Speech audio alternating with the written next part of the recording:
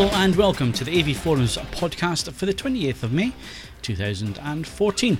I'm Phil Hinton. Thank you very much for joining us for episode 44. Guys, we haven't even reached a year yet. This is depressing. Well, at least we're coming into summer again now. I remember when we started, it was early July, and the sun was shining and the nights were long, or rather the days were long and the nights were short. Yeah. And we're just getting towards that again now. So yeah, and unbearable heat, which is what's happened tonight. I've had to switch off the fan heaters. I'm starting. Christ, you're always moaning, aren't you? Joining me for this edition, as you've already heard, is assistant editor Steve Withers. Swim with the fishes, you zombie bastard. Games editor Mark Botwright. Stealing shoes off a dead man. And audio reviewer Ed Selly. Oh, I'm dead. The sun is setting. Just lay down and throw some dirt on me. Okay, so moving on swiftly from last week, where we obviously said that the World Cup is coming up, and it is. It's getting closer every week, funnily enough. So, World Cup projector shootout, Steve. We're looking at big screen here. It used to be in the past that you went down the pub and you watched the football on a projector that was in the pub. Usually that projector was caked with dust and all the rest. It had been running constantly for 24 hours a day for weeks on end, and the picture looks terrible. But nowadays projectors, certainly in the home, offer picture quality that's just as good as a flat panel TV and a lot larger. I'd actually go as far as to say that a lot of projectors offer performance that's better than most televisions. And certainly, as you said, Phil, much bigger. I mean, TV sizes have been getting bigger over the last few years, of course, but the average size is still only, 42 to 47 inches in diagonal, which is still not that big, really. I know probably amongst the enthusiasts listening to this, they've got much bigger screen sizes, but the average screen size is still reasonably small. However, if you buy a projector, you can have, 10 foot, 12 foot, really big, whole wall, basically, as your TV screen. And people often think, well, it's going to take up space, it's going to cost a lot of money. But in actual fact, it won't take up a lot of space. You can buy some really good projectors now that are quite small. They can be sort of put away and then brought out for the big events. You can use the wall, frankly. If you had a reasonably flat white wall, neutral white wall, you could use that as a screen. It's not ideal, but it will work. And the prices have been dropping like a stone recently, and you can pick up some really good projectors now for less than £1,000. So significantly less than you would pay for, even a relatively small high-end TV these days. You can get a projector. So no, I think going the projector route now makes a lot of sense, particularly, as you say, Phil, with the World Cup coming up. Yeah. You get your mates around, big screen, you've got your surround sound on, you get in the beers. It's going to make a really good atmosphere, and it'll make it so much more enjoyable. It'll be more like actually being there, but without all the grief of actually having to go to Brazil. I can see some enthusiasts turning their nose up here with what you're saying, Stephen. I just want to make it perfectly clear that what we're saying here is we're not talking about optimum setup for watching movies in a darkened room with 5.1 surround sound. We're talking about event stuff like the World Cup, like the Commonwealth Games. It's going to happen in Scotland, which is a laugh. This is all happening with the Olympics 2 years ago. If you have family around and that kind of thing, you can have a big event picture using these projectors. And we're only talking about stuff that, I think the most expensive one on your list was £2,000, Steve. Yeah, exactly. I mean, I'm not talking about a high-end home cinema setup here. I mean, obviously, you could use these projectors for watching movies and other things, and ideally, I suppose you would have movie nights, that kind of stuff. But specifically, what we're talking about here is trying to create a big event for specific sporting events. So, ideally, the World Cup, as you said, the Commonwealth Games, or anything else that's coming down the line, like Rugby World Cups next year, for example. So, you get all your friends around, you put out the projector, you turn it on, and you plug in the HDMI cable into your PVR, whatever you've got, and away you go. You've got big screen action, 1080i feed going up onto a big screen. It's going to look really good. I mean, even with a very basic setup and some of the cheaper projectors, it can still look quite impressive. And I guarantee it will look better than most of the pubs you go into, because as you just pointed out, Phil, they usually left it there for years, badly set up, the bulb's dying. It's never going to be ideal, and you haven't got to put up with crowds and expensive drinks. I saw one once where it was an LCD and it had obviously been on 24 hours a day for years, and it had burnt the actual panel. So there was nothing in the middle of this panel. It was just yellow. There was isn't that strangely fitting for an England game? Well, that's another reason why you don't want to fly away to Brazil, is it? Because it'll be expensive way to go to be flying back again in a week. I do agree that it isn't a proper pub sort of experience unless when they kick the ball, it actually produces a solid white line behind it. Just there's so much lag and blur. Like something out of Tron. Lag, blur, wrong aspect ratios. So everyone's like squished or tall and thin. And the old days, of course, yours had the beam going through a layer of hazy smoke, which was really added to the cinema experience. I mean, the list I produced for the article isn't exhaustive, obviously. I'm sure there are plenty of other projectors and certainly plenty of other cheap projectors, but this is based upon ones we've recently reviewed. And the idea was to come up with a few ideas for projectors that would give good performance for good price, ideally convenient and easy to install. So obviously, we're not talking about blacked out rooms, blacked out windows, all the rest of it, Steve, but making little adjustments here and there when using a projector, like the type of paint that's on the wall, if you're going to use the wall as your screen, will help. Yeah, absolutely. I mean, as I said, it's not ideal, and I'm not saying enthusiasts would do this, but you can use a white wall as a screen, and I've got a friend who's using one right now. For various reasons, and it's surprisingly effective. As long as the wall's flat, there's no obvious distortions on the wall, and you're using basically a matte white paint. I think zinc oxide is the suggested paint, isn't it, Phil? Isn't zinc oxide sunblock? Well, this was a suggestion that was made on one of the THX courses. Was if you're doing an install to use zinc oxide paint. All right, never heard of that before. It's usually a matte finish, so you want to go for a matte finish. You don't want on a the gloss plus finish. side, your room would be impressively corrosion free. In the event of a nuclear blast, it will survive as well. And you might too. Yeah. Right, so obviously that's the picture side. We'll come back to it in a second. But obviously, with this big picture, we want big sound. So Ed, what can we do in terms of big sound? Well, you've got a couple of options. The easiest one in this day and age is you've now got roughly 2 or 3 million soundbars to choose from. It is next to headphones, it's the unquestioned growth area in the market. Over the last few months, Mark and Steve have been looking at quite a few of them. One that I have some experience of due to still working in the background for Cambridge Audio. I played about with the Minx TV, which I think is £150. And again, it's not the most sophisticated device I've ever played with, but it's more than capable of filling a room and making sure that every syllable of the unbelievable banality that is football commentary will be audible to all comers. Obviously, if you want to step it up a little, both Steve and I have been looking at wireless active speakers in the last couple of weeks. Steve looked at a very tasty pair of Dynaudios and a review that went up. Would have gone up a little while ago by the time. Yes, the Ellipson Planet LWs and their new little wireless bridge, which allows you to, as I've been literally just been doing over the review, slam your Skybox or PVR straight into the back of that. And because they're not wireless in so much as they do need a plug. I need to stress that. But the Dynaudios and the Ellipsons, if we're talking about sort of temporary event setups, you can literally park them anywhere. And they'll talk to their base station, and they just get going. And I have to say, it's quite slick as an experience, and it means it gives you a bit of flexibility that you didn't previously have. I mean, if you're feeling really bold, I was trying to work this out. How far behind are the Brazil games? What's the time zone difference? So it should be dark. Oh no, hang on, no, it's not 8 hours. It's 5 hours, isn't it? Because they're on the east side of the continent, so. You see, because if it was properly dark, I was just thinking, just go the whole hog, put it in the garden, blow it up onto the side of your house. Yeah, that's one way of doing it. Could do that. And then, have a barbecue at the back. And, by the end of it, you can be inebriated. You can have alienated all of your neighbours. Play along. But you could have had a really, really, really good evening. Yeah, you could play along. You could cause a riot. I won't be held responsible for anyone trying this and getting an ASBO, but I honestly think it's got to be worth a go. Someone who's got either understanding or no neighbours, please, over the World Cup, let's see if you can do al fresco. Like those when they show like films in the park. You can just do a tiny version of it. Steve would have to try and focus him on the sheep and hope that the sheep don't move around in the field. Isn't that right, Steve? I could project it onto the side of the house. Actually, I might give that a go just for a laugh. Yeah, it's a valid point you raised there, Ed, which is that depending on what time the kickoffs are, if it is say the after or even early evening, because it's going to be summer and it's going to be getting dark late. Obviously, one of the things you need to do as best you can is block out any light.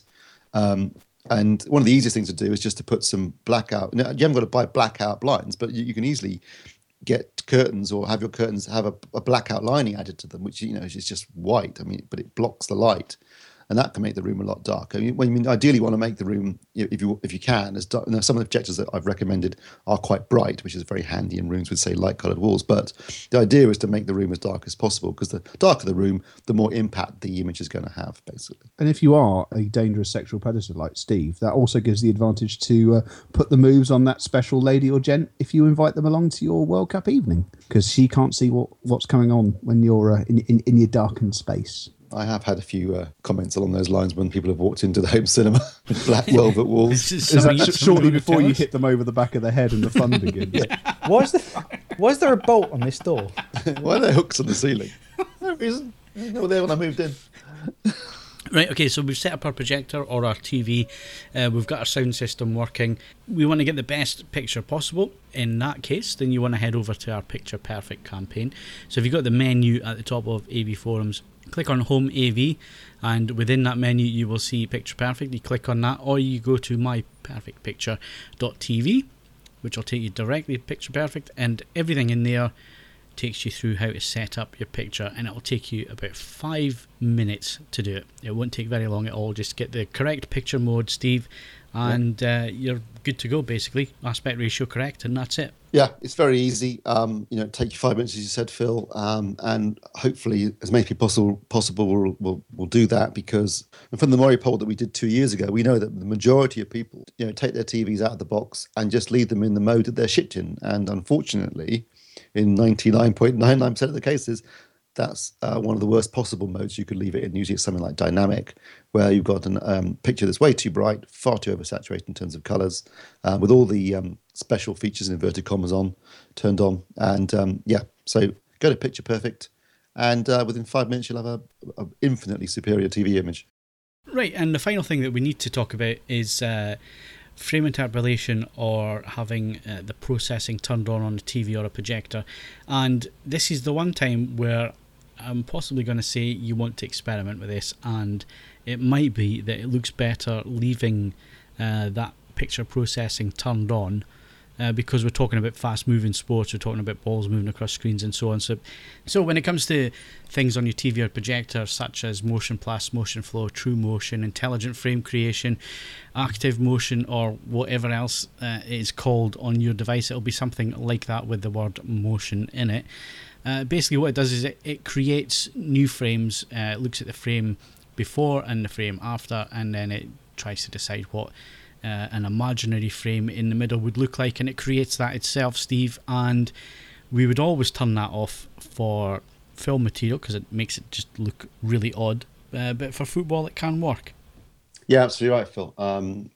By adding the extra frames, it gives it a sort of smoothness, which obviously with film material just looks unnatural and looks more like video, so never use it for that. But if you're watching fast-moving sports action, it can be quite handy. Depends on your TV, really. If you've got a plasma TV, you don't really need it, because plasmas have got good response times and they're really fast, good with motion handling. But if you've got an LCD TV, LED LCD TV, then you might find it can be beneficial. With projectors, same kind of principle, really. If you've got a DLP projector, probably won't need it. But if you're using an LCD or an SXRD or DILA projector, then you might find it useful on those as well. Okay, so we're all set up. We've got our Picture Perfect, and we watched the game. We still want to use. We're now crying. Yeah. Crying because England are out.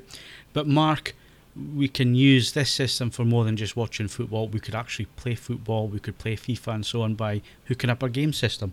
Yep, perfect way to kind of reenact things and to try and wipe Roy Hodgson's tactics out of your mind. Replay everything, try and get England out of the group stage. Yeah, a little bit of drunken FIFA on a projector is the perfect antidote. Right, so Ed, what do we need? Obviously, we've not got Mark here for the snacks, but I know that you're an alcoholic, so what do we need for a drink? I'm a high-functioning alcoholic. I need to be very clear about this. At the moment, it hasn't had any significant impediments on my work or health. That's for later on.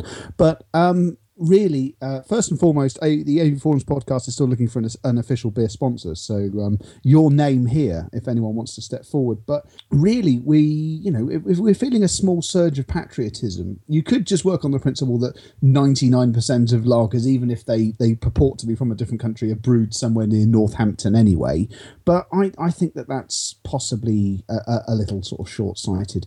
You want a decent session British beer for the support of our national team. Within that there comes some problems because essentially beers brewed in this country fall into two categories. There's ones which you could drink, well, effectively your bladder will explode before you actually feel any sense of inebriation, or there's ones that will make you go blind well before half time. So it's a bit of a balancing act, but I would say I've been thoroughly enjoying the output of the Badger Brewery, which is not a million miles away from Mr. Withers, in fact. No, it's not, in fact. No. And if you, trying to spur our national side to greater success, if you went for the Golden Champion, most supermarkets will normally do you a reasonable 3 for a £5 offer. And it's the right balance between enough to give you that sort of warm haze and deluded self-belief that our national side might do something other than crash and burn, without at the same time leading to blindness, madness, insanity, or violence towards your significant other. That would probably be my choice, unless, of course, someone wants to sponsor me to say something wildly different. In which case, I don't care which country it comes from. Just I'll endorse it. I'd like to interject. Sorry for a second. If you want an alternative to beer, a drop of West Country cider is always good. I recently sampled something called Black Rat last week. Its tagline was "Beware it bites," and this stuff was lethal. 2 pints of that, and you were absolutely bollocksed. Well, you see, I mean, that's the problem with you West Country folk. That obviously life is so slow and depressing down there that everything's brewed at sort of. It doubles as a decent sort of cleansing agent. For anyone interested in apple-based product, which won't automatically kill you. On the other side, in Kent, the Aspells, the Aspells cider company, they make one which it's maddeningly hard to get hold of, but it's called Harry Sparrow. And as a session cider, by which I mean one that you could drink contentedly for an evening and not die, it's bloody marvellous. Really, really good. And if the weather is pucker over the World Cup, which is never a given in this country, that would be a fine choice. But I don't know. I can't be the only person where cider, it's still ruined by sort of formative teenage experiences. Well, of trying to drink like 3 litres of Strongbow. Mr. Boatwright is actually in cider country at the moment. Are you not? Indeed, I am. You've got to go for a little bit of proper cloudy scrumpy. Yeah. It's got to look. If you can actually see through it, it's not alcohol, in my view. It has to be basically has to be a flat, viscous fluid. Yeah, exactly. If you're not chewing, it's not cider. I actually think there may have been bits of rat in that Black Rat cider. Are you sure that wasn't just like some kind of rat poison? Well, it certainly would have killed a rat. Then he killed me. So anyway, in summary, what we're saying is throw something together to watch the football on, whether it's a TV or projector. Most important thing is the beer or the cider. As for the snacks in Mark's absence, packet of crisps should do it. Pork scratchings, packet of peanuts come on. and pork scratchings, yeah. Yeah, Put a flash, you can get some prawn crackers. And a packet of Twiglets. I love a packet of Twiglets every now and then. Yes, but in all seriousness, there's lots that we can do to make the World Cup better. Well, because the England team certainly aren't. Yeah, and the main point there is how to get yourself inebriated and passing out as quick as possible. So there you go. I would say that one advantages of projectors, of course, is that they don't obviously produce sound, with 1 or 2 random exceptions over the years, which does mean that if you want, you can just do the full pub thing and you can have the game on and then you can just listen to some quality tunes instead. And 9 times out of 10, that's going to be far more rewarding than the commentary is. No, you want to stream foreign commentary. Oh no, that's always the best. That's a viable alternative. I hadn't thought of that, but I mean, I just don't. I mean, football punditry. You could always put 5 Live on the radio. It's all horrible, Phil. It's just. I mean, Enjoy listening to the wisdom of Michael Owen. Just all of them. It's just, I mean, okay, you can do drinking cliche bingo, although that normally results in you being dead in the first 25 minutes. But otherwise, I can't listen. I mean, almost all sports commentary is banal, but football commentary is in a league of its own. It's just awful. Yeah, so this drinking game, is that every time they mention 66, you've got to take a swig? Well, that's one of them. Game of two halves, classic. If there was any problem there, perhaps he hit it too well. Yeah, that's one I like. Not going according to the script. Not over to the in, final whistle. I always like get in and amongst them. Great future ahead of him. The list is literally endless, and you can do different levels of consumption to represent the differing levels of cliche inherent to it. At the end of the day, although that said, if you do a serious drink when anyone says at the end of the day, you'll be dead. You won't survive the World Cup. Obviously, we're not making any suggestions that people should do this. We're just saying what people can do and what people might do at the World Cup. We're not saying that people should do this. I just want to make that clear. We're not condoning drinking to excess, for example, are we? I mean, I don't have a full set of rules for this one. My Eurovision drinking rules have been set in stone for years. But, this you just wing it, make it up as you go along. You have to be drunk to watch the Eurovision, though. Really. I completely agree. That's why I've got drinking. You couldn't do that sober. It doesn't stop the fact that I absolutely bloody love Eurovision. One of the televisual highlights of the year for me, bar none. Loved it this year. Bearded ladies, brilliant. Did you have it on the projector? I don't have a projector. I mean, having had Steve's derogatory comments about screen size, I had to just slum it with my 42-inch television. But equally, I was able to run it at barnstorming volume levels, because I've always more been a sound guy. Tagline from the 1998 version of Godzilla we were talking about last week, size does matter, particularly when it comes to home cinema. Or indeed Pacific Rim, which I see was getting another kicking in the comment section of the last podcast. Go big or go extinct. Yeah. I was defending it. That's all right. I completely agree. As I say, it made your sentence there, Steve, absolutely perfect. It made no apologies about what it wanted to be. Amen. And that's the World Cup. Don't bother watching, it'll be crap. Just get drunk. I'll watch it. The World Cup becomes better usually when England are out. The only thing I have to say, I do normally love a game where it's two countries that you just have no idea what's going to happen. Yeah, the only thing there again is the commentary, and it's, he plays an Ashley Cole type role, or he's the John Terry of the team. Shut up. What, he turns up fully clothed to finals he didn't play in? Most World Cups deliver or some entertaining he just games. enjoys screwing various wives of people he knows. Allegedly. No, they usually throw up a couple of entertaining games, and I can remember vividly when Argentina got beaten by Cameroon. That was really good fun. When France were the defending champions in 2002, and they lost all their games and went out in the first round. That was particularly enjoyable. Iran versus USA. Oh yeah. Well, actually, I've got to say the final of the last World Cup wasn't a beautiful advert for the game, was it? No, the Dutch. That was, the Dutch they were just trying to kick whoever they could, couldn't they? Yeah, at least they're not a bunch I'm sure that will make the edit.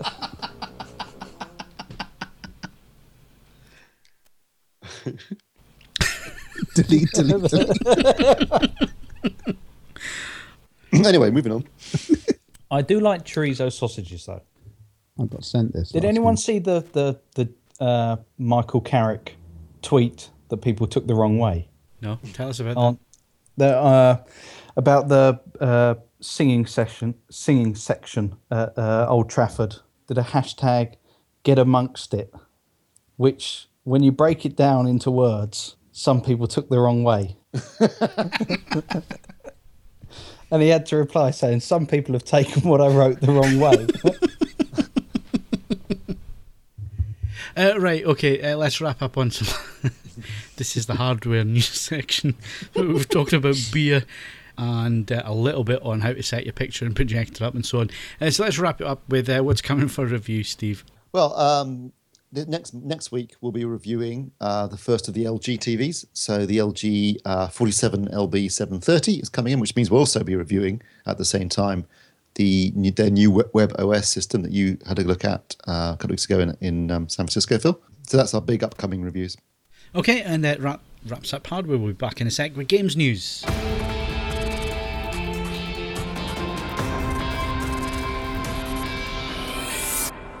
Right, so some games news, and Nintendo Wi-Fi service shuts down for the Wii and DS titles. Mark, tell us a little bit about this. Yeah, this was one that kind of it was announced back, I think it was early April, but it was something that was kind of actually finally kind of coming to fruition just so we were recording the last poddy. But it deserves a little mention in light of what we've been speaking about with regards, physical media kind of dying and perhaps not having the same longevity. The Nintendo Wi-Fi connection service for online games, basically the company that they were using for their servers, has kind of run into difficulties. And so they're basically shutting down online play for all Wii and DS titles.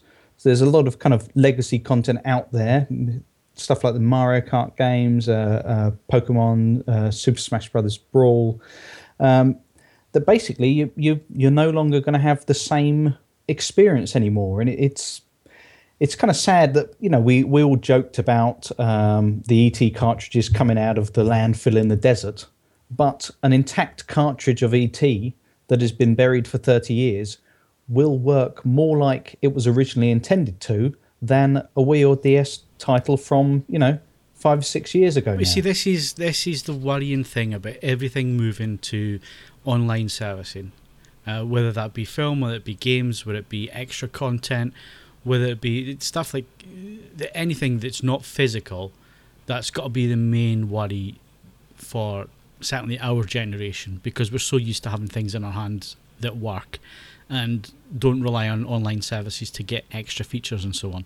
Well, hang on a second, because this works on two levels. As the Luddite music fan of the podcast, or indeed just the entire forums, I'm the only one.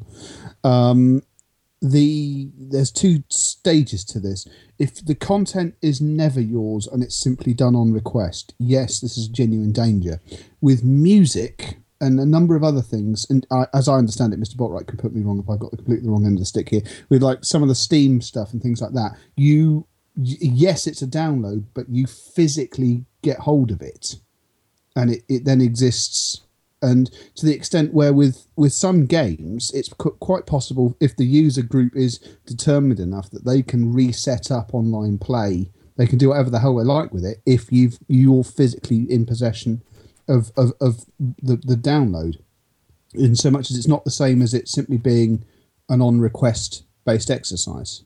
But no, it as was said, it's kind of that licensed model where, say you don't necessarily own something. However, these we're talking about a physical media that you have bought, that, you perhaps may have bought on the proviso that you wanted to be able to play multiplayer gaming. And it's something that, say, EA have been doing with the FIFA titles. If you own an old FIFA title, well, the servers have probably shut off for that.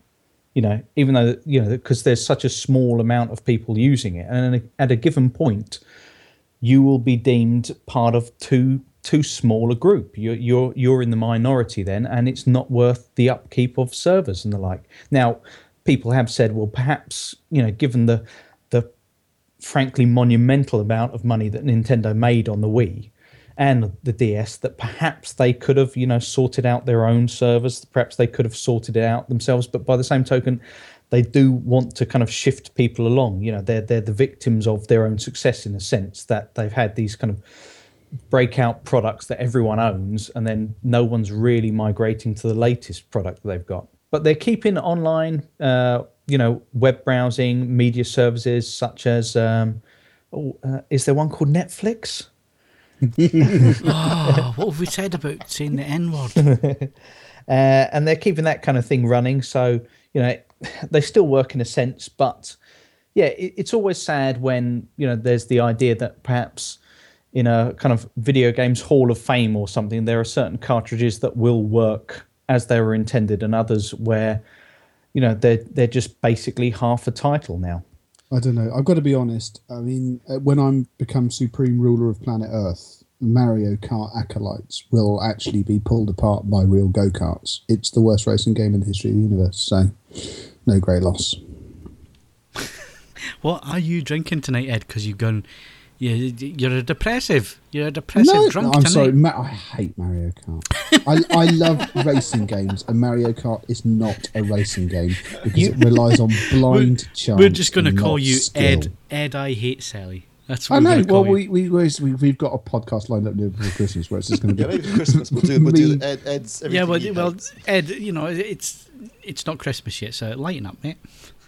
All right. Okay. Come on, summer's coming. Yeah. Mario We'll cut down the Kart's tournament. great. It's not. Sorry, just isn't. Not even on the SNES. None of them. Getting back to the original point, there are other kind of PC and console games that did use GameSpy's service who will be affected by this, but it seems like a lot of them are kind of, finding their own solutions. I know it sounds like a lot of the EA titles will be fine. They're actually backing them and keeping them up and running. So, not everything is lost, but it is a bit of a shame with regards to Nintendo. However, it should be noted that traditionally Nintendo, they have had to be kind of dragged kicking and screaming towards even the 20th century in terms of online connectivity.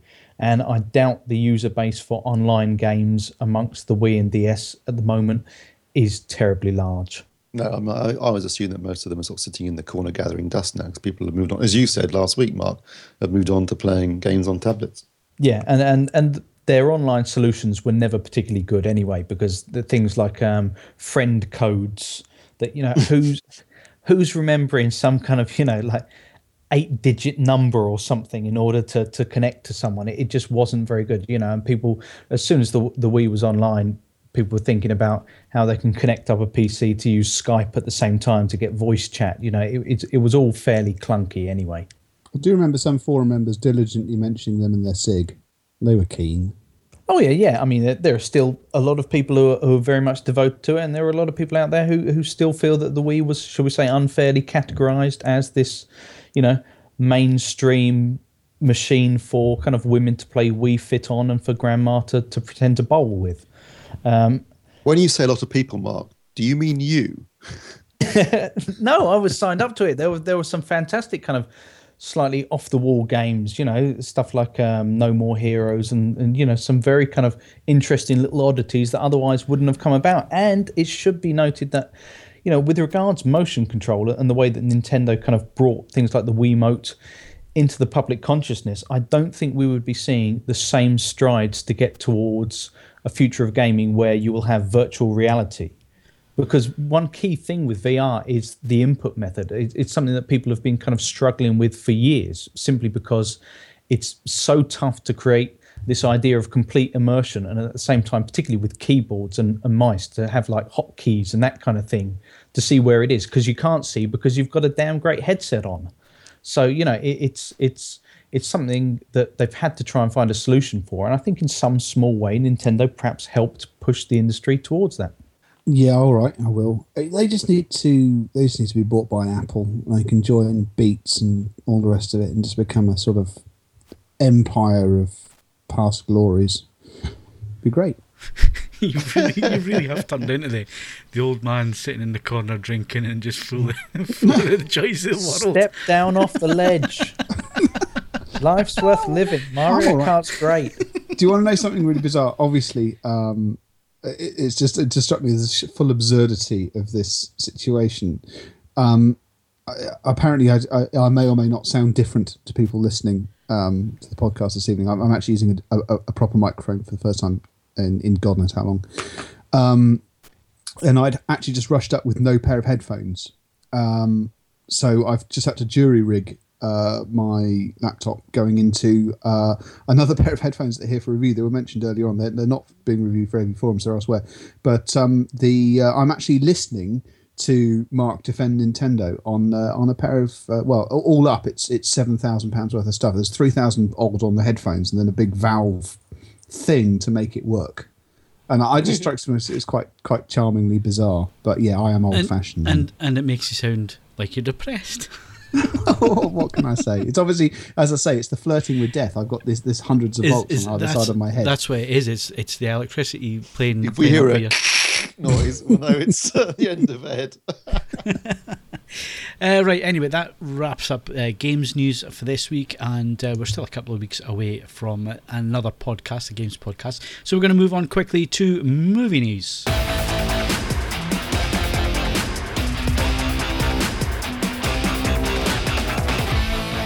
Right, okay, movie time. What's at the cinema, Steve? This week, Phil, I saw Pompeii, which I can best describe as Titanic meets Gladiator meets Dante's Peak. And I'm not kidding, that is the film. But I really enjoyed it. Like we were talking about last week, it's just really entertaining and fun, which is all I want out of a movie. I mean, it's got gladiatorial combat, it's got a bit of Roman action going on, it's got some really nice effects. It's Roman action, is that a horrible euphemism? What it means is there's well buffed up gladiators. But there is that for Chris, yeah. That's yeah. for you. It's a great fun movie, and it's shot natively in 3D by Paul W.S. Anderson. That's not to be confused with Paul Thomas Anderson, who's the actually classy director. Paul W.S. Anderson, who made, among other things, Event Horizon and most of the Resident Evil movies. I think all of Resident Evil, actually. 3D in it is excellent. He really does know how to use 3D effectively. It's a really good 3D movie. It's well made. It's great fun. It's got Keith Sutherland hamming up something chronic as the main villain, which was really enjoyable. It's got Kit Harington in it, who plays Jon Snow in Game of Thrones as the main hero. There's also Emily Browning as a sort of his love interest. And obviously everyone knows what happens. The mountain blows up. But I really, really enjoyed it. It was great fun. And that's all I want, just to be entertained for an hour and a half. And I was thoroughly. I'll give it 8 out of 10. Have you, joking aside, not in a derogatory, I'm genuinely interested. I haven't seen the film, but I have read the Robert Harris book years and years ago. And I did enjoy the book. I thought it was very good. I've enjoyed most of Harris's. Based on the book, is it? I thought it was at least in a skeletal form based on the Robert Harris. What happens in the Robert Harris book? Amazingly enough, Vesuvius blows up. Obviously. Yeah, don't spoil it. Well, just on a very basic level, it just deals with a number of individuals and their escape or otherwise from the events of Pompeii and Herculaneum in AD 43 or whenever it was that the balloon went up, so to speak. Obviously it's based upon his book, but certainly the film I saw is quite literally an amalgamation of actual scenes and almost dialogue from Gladiator. Certainly the first half is very reminiscent of Gladiator. There's a love interest a la Titanic, doomed lovers if you like, and then obviously there's the the volcano eruption, which has things like pyroclastic clouds like in Dante's Peak. So it's kind of amalgamation of those three things. Not that's a bad thing. I mean, sometimes all I want to do is see a volcano explode. And I did. And that was the main thing. And it looked really cool. And as I said, what I really enjoyed was the 3D was done really well. Really effectively used, which is so rare these days. Everyone's been banging on about Gravity. But I actually think that Paul W.S. Anderson is one of the best purveyors of 3D movies going these days. And unfortunately, people don't appreciate that. Probably because of his bad reputation from some of the other dodgy movies, but certainly... Yeah, probably because he makes a load of shit. Well, no, I mean, yes, he's made some dodgy films in the past, but certainly the last 4 he's done have all been 3D, native 3D, and have been very enjoyable. So, what the hell, He was entertained. I wasn't bored, and he wasn't bothering with excessive, exposition like in some other films we've been talking about. He was just got on with it, blew up a mountain and killed everybody. Great. Wasn't he Austin Powers' boss? Basil Exposition. Yes. Oh, fine. Okay. Sorry. I'm really worried about you tonight, Ed. No, I'm fine. I mean, yeah.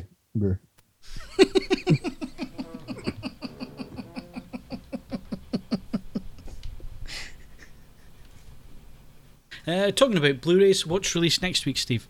Next week we've got Jack Ryan, Shadow Recruit, directed by Kenneth Branagh and starring Chris Pine. Thank you, Chris Pine. And starring Chris Pine and Kevin Costner and Keira Knightley. And I've got to say, I saw it at the cinema when it came out and really enjoyed it. It's a bit of an old school spy thriller. It's got Kenneth Branagh himself playing the Russian villain. It didn't do particularly well at the box office, so I'm going to think we won't see any more Jack Ryan movies, to be honest. But if nothing else, talking about it at least got me to go and listen to the commentary track on Sum of All Fears that Ed recommended. That was worth a listen because it is mighty. really funny. Anyway, that's out next week. We've got Dallas Buyers Club out next week. I strongly recommend that you buy or rent this movie. I think it's absolutely superb. Oscar-winning performances from Matthew McConaughey and Jared Leto. Certainly my pick of the week. And the other thing getting a release next week is Disney's Sleeping Beauty, which is obviously being re-released in order to tie in with Maleficent, which is coming out the week after. But of those three films, all are not bad, actually. All are pretty good. But in my mind, it would go on Dallas Buyers Club. It's absolutely superb and definitely my Blu-ray of the week, if you like. I think it's the first week where I'd watch all three, to be honest. Yeah, quite actually is. And usually there's some tat in there, but those are all good movies.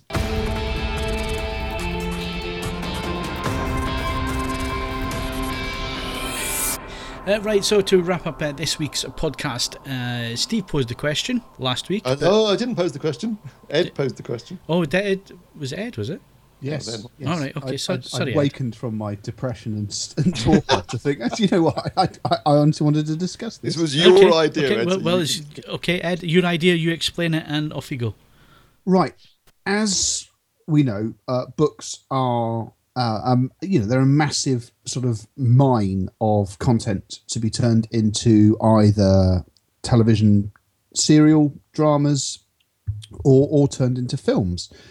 And as we know, this happens with varying degrees of success and indeed faithfulness to the original content. As an example, obviously, Apocalypse Now is loosely based on Heart of Darkness, in as much as it involves a river and a man called Kurtz, but you couldn't say it's a frame by frame sort of positioning of it. But I do love both things. But it did get me thinking that I do see the strangest books being made into films. I'm thinking, why on earth have they bothered? When at the same time, we must all know a couple of books where you're thinking it's not that long. It's beautifully laid out. It doesn't do anything like blow up a galaxy, although that's in some special effects these days. You could probably do that if you were minded to do so. And you're thinking, why has nobody made the plunge and tried to make this into a film? And given it's my poison chalice, I will start. And I know that Phil's out because he proudly announced in a recent podcast he doesn't read books. Do you eat them? Burn them? No, actually, I read the Radio Times, and funnily enough, everything that's mentioned that gets turned into a TV programme or a film. Well, it's a good point, well made. For me, it's a reasonably old book now. It was released in the 90s, and it was a writing partnership between Terry Pratchett and Neil Gaiman, and it's called Good Omens. And I love that book. I love it on a level I can't easily describe. It is once a perfect partnership of what makes both of those authors great, at the same time with them cancelling out some of the failings that you might be, if you were feeling uncharitable, you could say that they individually have.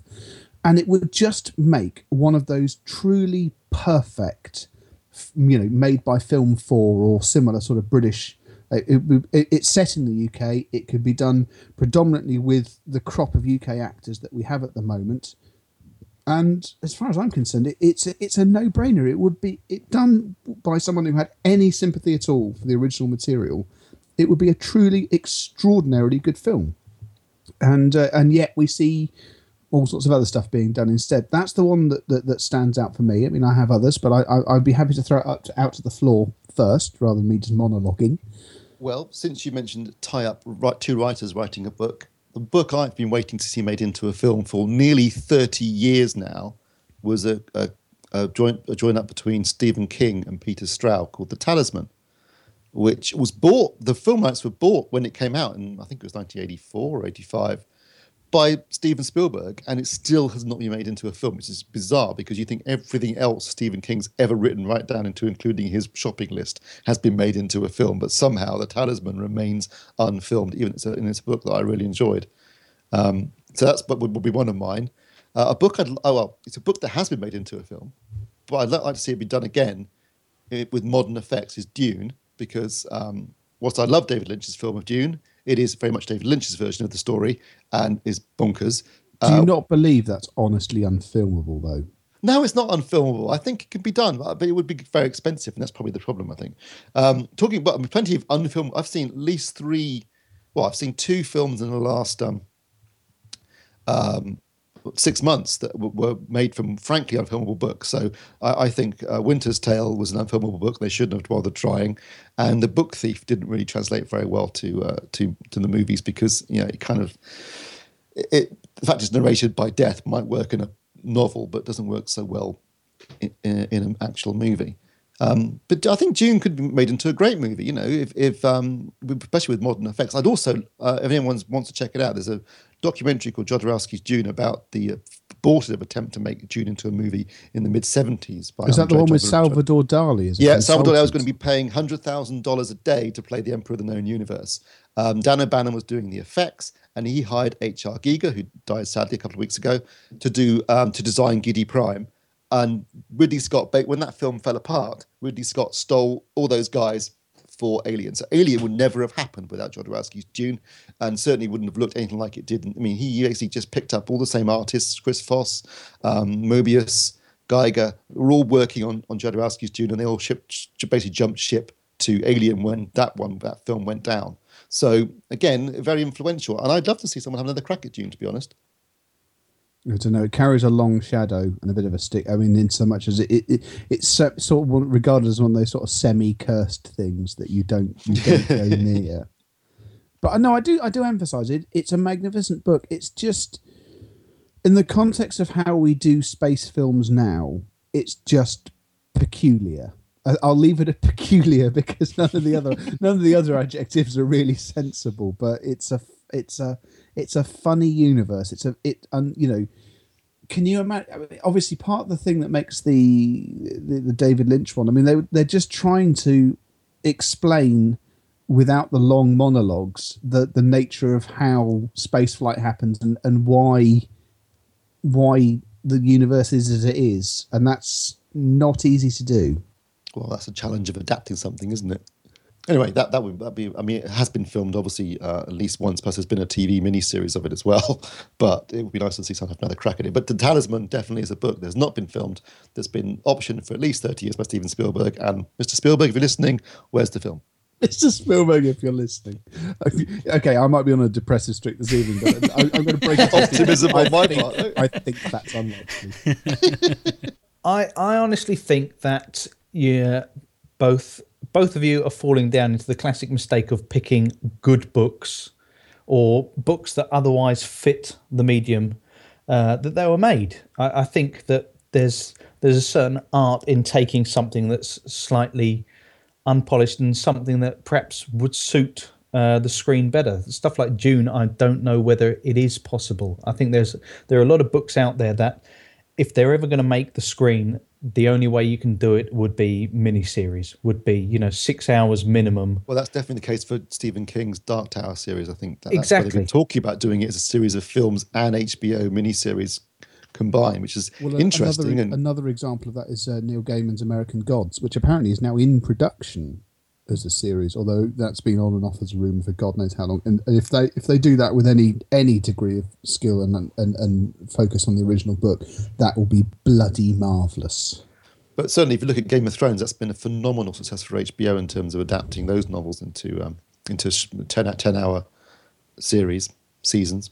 Yeah, exactly. But I mean, that's an example though of something that's kind of so wordy that you can't kind of condense that. Because to condense it, you're going to strip it of any meaning. There's no point having a twist unless you've laid the groundwork suitably beforehand. And also, I think with certain things like kind of sci-fi, I mean, it still kind of does seem a little bit spectacular that something like 2001 was filmed. Because, it's a lot about concepts. It's a lot about, sci-fi. It kind of almost asks you to commit yourself to kind of think about these themes, which in a book you can kind of just stop, you can pause, you can kind of think about something. In a film, you've got to continue. 1 minute rolls into the next. I think sometimes some of the best adaptations are the kind of things where you could almost see someone writing it for the screen and doing what, say, a good editor would do for the book, or perhaps should have done for the book. I know there are certain kind of novels that I've enjoyed that are, the writer has a good eye for, say, what would make good screen violence or mood and that kind of thing, but just can't write dialogue. There's a lot of exposition that you just think you could cut out 100 pages of this, and you could have, just have moody shots and that kind of thing, and just have it as pure story. Well, a classic example of that, if we're talking about not great books, but books I love, the unluckiest author in this regard is Clive Cussler, because he's had 2 films of his books made, and one missed the point. Raise the Titanic is just utterly joyless. It completely misses the semi-fantastical nature of the book entirely. And Sahara, featuring now the greatest actor that ever lived, Matthew McConaughey, isn't actually a bad film at all, but it took so long to do and cost so much money that it nixed that pretty much at the outset. And if you're familiar with, I would regard him as, he is the king of airport fiction. As a genre, some of those you could do magnificent things with those, especially if you actually didn't try and turn them into the present. You actually set them in the years they're supposed to happen in. Bloody marvelous! You could have a riot with most of those books, because again, dialogue meaningless. He literally is up there with Alan Titchmarsh in worst written descriptions of sex ever. Were it not for the fact that he has 2 children, you'd question whether he had actually had sex. But the books are magnificent for all of that, and that's a classic example for me. It also generated one of my favourite quotes, whereas the Titanic, when Lou Gray, when the film went over budget, Lou Gray said it would have been cheaper just to lower the Atlantic. Yes. Of course, bad books can make great films, because don't forget, if anyone's ever read Jaws, not a great work of fiction, but it's an awesome movie. I know you haven't seen this, Ed. You should really watch it. It's a shocking mission in your film knowledge. It's on Same goes for The Godfather. Bloody awful book, if you want my opinion, but a great set of movies. So, well, at least Godfather Part 1 and Part 2 are a great set of movies. Interesting you mentioned 2001: A Space Odyssey, Mark, because the screenplay and the book were written simultaneously by Arthur C. Clarke and Stanley Kubrick. And I vastly prefer the film, having read the book as well.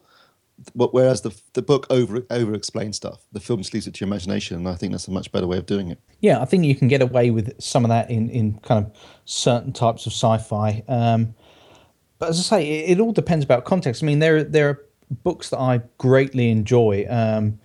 John Connolly does some kind of horror noir books that have got some of the worst kind of cliched dialogue and some kind of filler material that makes you think, you've just researched this and decided to write out the Wikipedia entry, haven't you? But the descriptions, so you can skim read like a complete page and just think, no, going to have no bearing. And then you suddenly get to actually something happening and the horror elements and the noir elements and the like. And he describes it so perfectly. And those are the kind of things that I just think, someone could, you could just literally tear out pages and you would almost create part of a screenplay from that just by ending up with, right, here are the kind of 36 pages left from it. I tell you what, I really wish The Golden Compass had been a hit, because I'd love to see them try and make the other 2 books into films, particularly the last book where they go on a war against God. That would have been really, get out of that one, son. I pity the poor sod that would have to try and adapt that into a screenplay. Well, the interesting thing on that note, I mean, that got me thinking of War Against God. If anyone's ever read the Preacher series of comic books, there was a time where like anything comic book graphic novel related was considered practically unfilmable. If you think of the time before, stuff like Sin City and 300 and Watchmen and the like have really kind of shifted the focus there from, you've had kind of aborted kind of absolute dross like the Hellblazer adaptation, and slowly that's become more and more credible to the point where now, those seem like almost the most bankable films. Yeah, poor Alan Moore has not had a good track record when it comes to adaptations of his stories, has it really? I don't think he must. Well, he certainly just feels try that way. yeah, Although avoid. he hated V for Vendetta, and I thought that was a really good adaptation of the graphic novel. I thought it updated it in a really clever and interesting way. It's the Wachowskis that did the adaptation, and I thought that was a really good movie. But Constantine, yeah, fair enough. League of Extraordinary Gentlemen, yeah, absolute stinker. Fair enough. Excuse me, Ed? Yeah, I think League of Extraordinary Gentlemen stands out as probably the greatest opportunity missed. Yeah, I was bizarrely though. The Watchmen was probably too referential to the original material. Probably could have been more of an loosely adapted and been better. I think it stuck to the graphic novel too closely. What else? Oh, Hell! Oh, God, From Hell.